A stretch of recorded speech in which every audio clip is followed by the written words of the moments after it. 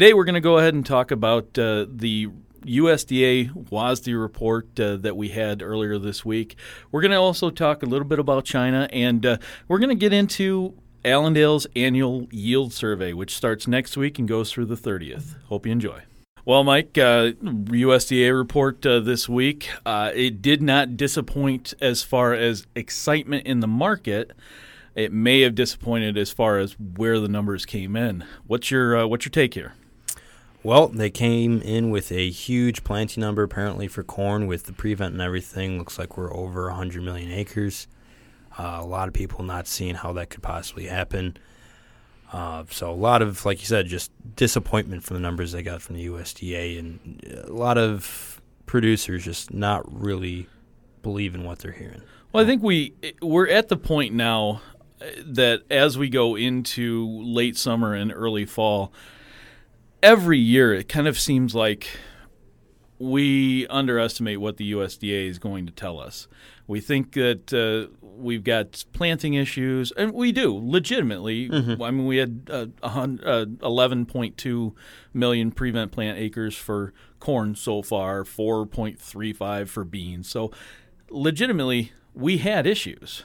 The question becomes, how did we end up planting 90 million acres of corn with an intention of over 100? And even with all the issues that we had as we were going into June, we still planted what ends up being the third highest amount of acres or total acres intended to be planted. As of the 1st of June, we were up over 328 million for total crops. Mm-hmm. Where does that come from? I mean, prices weren't that good that you could say, oh, well, let's let it ride and everybody plant corn. Prices weren't that good, but they weren't also that good yet. Everyone was talking about $5, $6 corn at the time, and you saw a lot of those acres taken away from beans. Mm-hmm. And from what we were seeing bean-wise and the story we were getting, and you have to remember this is after the talks with China broke down again. Correct. So it seemed like beans were going sub $8, which at one point they were, and the bean picture looked dismal. Mm-hmm. On top of that, you had the MFP payment that said get something in the ground. If you're looking at corn and beans and you see corn that's potentially going to $5, $6, or beans, which they have to go under $8 at the time, it's logical to think that some of those bean acres would switch to corn. Some. But there's areas where those bean acres would have come out that it didn't make sense to plant corn, and it probably still didn't make sense if it was happening to plant corn that late in the season. Mm-hmm. Those acres probably will not yield half to 3/4 of what their full potential would have been. Mm-hmm. So at that point, it really was just, I guess, fishing for an MFP payment that we didn't actually know what it was. That's a pretty big gamble. Right. Yeah, and that's what a lot of this year is, gambling about whether it's going above $6, and I don't want to get anything priced or holding on to it, expecting that. I mean, right now you still have a lot of farmers with crop in the bins. Yeah. After last year's crop is still sitting in the bin. Basis bids are still pretty healthy out there. Mm-hmm. I think that at this point they're still trying to entice the farmer to let go of some of these bushels. Yeah, and it's going to be harder now that we're down here as opposed to 450. But, I mean, these elevators, ethanol plants, they still need the grain, and we're still holding on to it. So I think a good way to describe this year is a lot of gambling going on, gambling that we're going to have higher prices and everything going on because you're just continuing to see that crop being held by the farmers. Well, let's look at the beans now. Beans were, I guess you'd say, bullish. Mm-hmm. Not if you look at the ending stocks, lowering the ending stocks to 755 million bushels. That's bullish in the idea that it was lower than expected. Acres were lower than expected. Production obviously comes down. They left the yield the same, but 755 million bushels is not bullish in the big picture.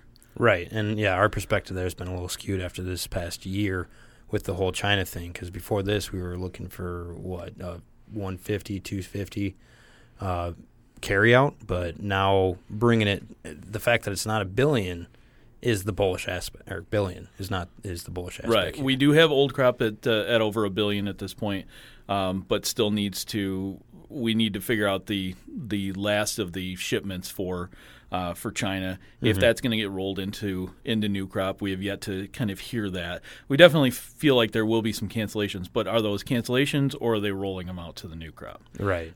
And we did get some news today. What's the story on the tariffs? So apparently there is a chunk of goods that we are delaying tariffs until February 15th. China came out with a statement saying that they had no agreement on their side to get these pushed back. It really just seems like it is trying to get, because it is computers, cell phones, toys, a bunch of things like that. It seems like it is just being pushed back in order to have goods imported for the holiday season. Okay, so we get a little bit of a bounce in beans today because of maybe some of that news. Plus, the beans never really got a chance to be bullish yesterday with the backdraft essentially in corn and wheat. So beans catch a little bit of a bid. Wheat really kind of did nothing today. A little bit of back and forth down to with the corn early and then came back up. But for the most part, I still think you have a hard time being bullish on beans and wheat at this point. And with these corn numbers, it's hard to be bullish on corn right now because of the numbers we have to work with, but I think there's still some hope for higher prices in corn. Maybe not the $4.50, $5 type of bullishness, but getting back to maybe that $4 area might be available if there's a few things that go our way. Right. Like we said on previous webinars, it's not whether or not you should be bullish, but at what point should you be bullish? And right now, what do we have to look forward to? A yield drop? We're not going to see that for a little bit. Early frost, nothing in the forecast to really tell you that that's happening anytime soon. So you're really just sitting here with the latest data from the USDA that everyone was hanging their hat on, saying this report had to be bullish. And now that's out of the way. We got to look for that next story. Yeah, I think what the worst part is we got exactly what we thought in Prevent Plant, actually a little more than we thought in Prevent Plant. We just didn't see the increase in planted acres hitting us, and that really hit us with an increase in yield on this report. I do have to believe that we'll see that yield number change on the September report. We'll actually see a change in acres on the October report when they report the rest of the FSA numbers or the final FSA numbers, but the only thing that's really going to change at that point is probably an increase in Prevent Plant claims and maybe a decrease in harvested acres. So talking about yields, Allendale has our annual yield survey coming up next week that starts and goes through the 30th. So what should we be looking at? We've got to get everybody involved in this thing as we can, but don't we feel like we're a little bit early to the party on this yield survey? Yes, a little bit, just like every other yield survey this year is going to be. We always do them at this specific time for a very good reason. Around this time, we usually have a pretty good feel about what the yields are going to be, but there is going to be that little difference in this year just because of how late we got in the ground. Again, we're going to need as much data as possible, getting everyone on board and really giving us a good, honest answer of what they reasonably think they can achieve at this point. Right, and that's going to be the real key. Is don't just give us a windshield view of it.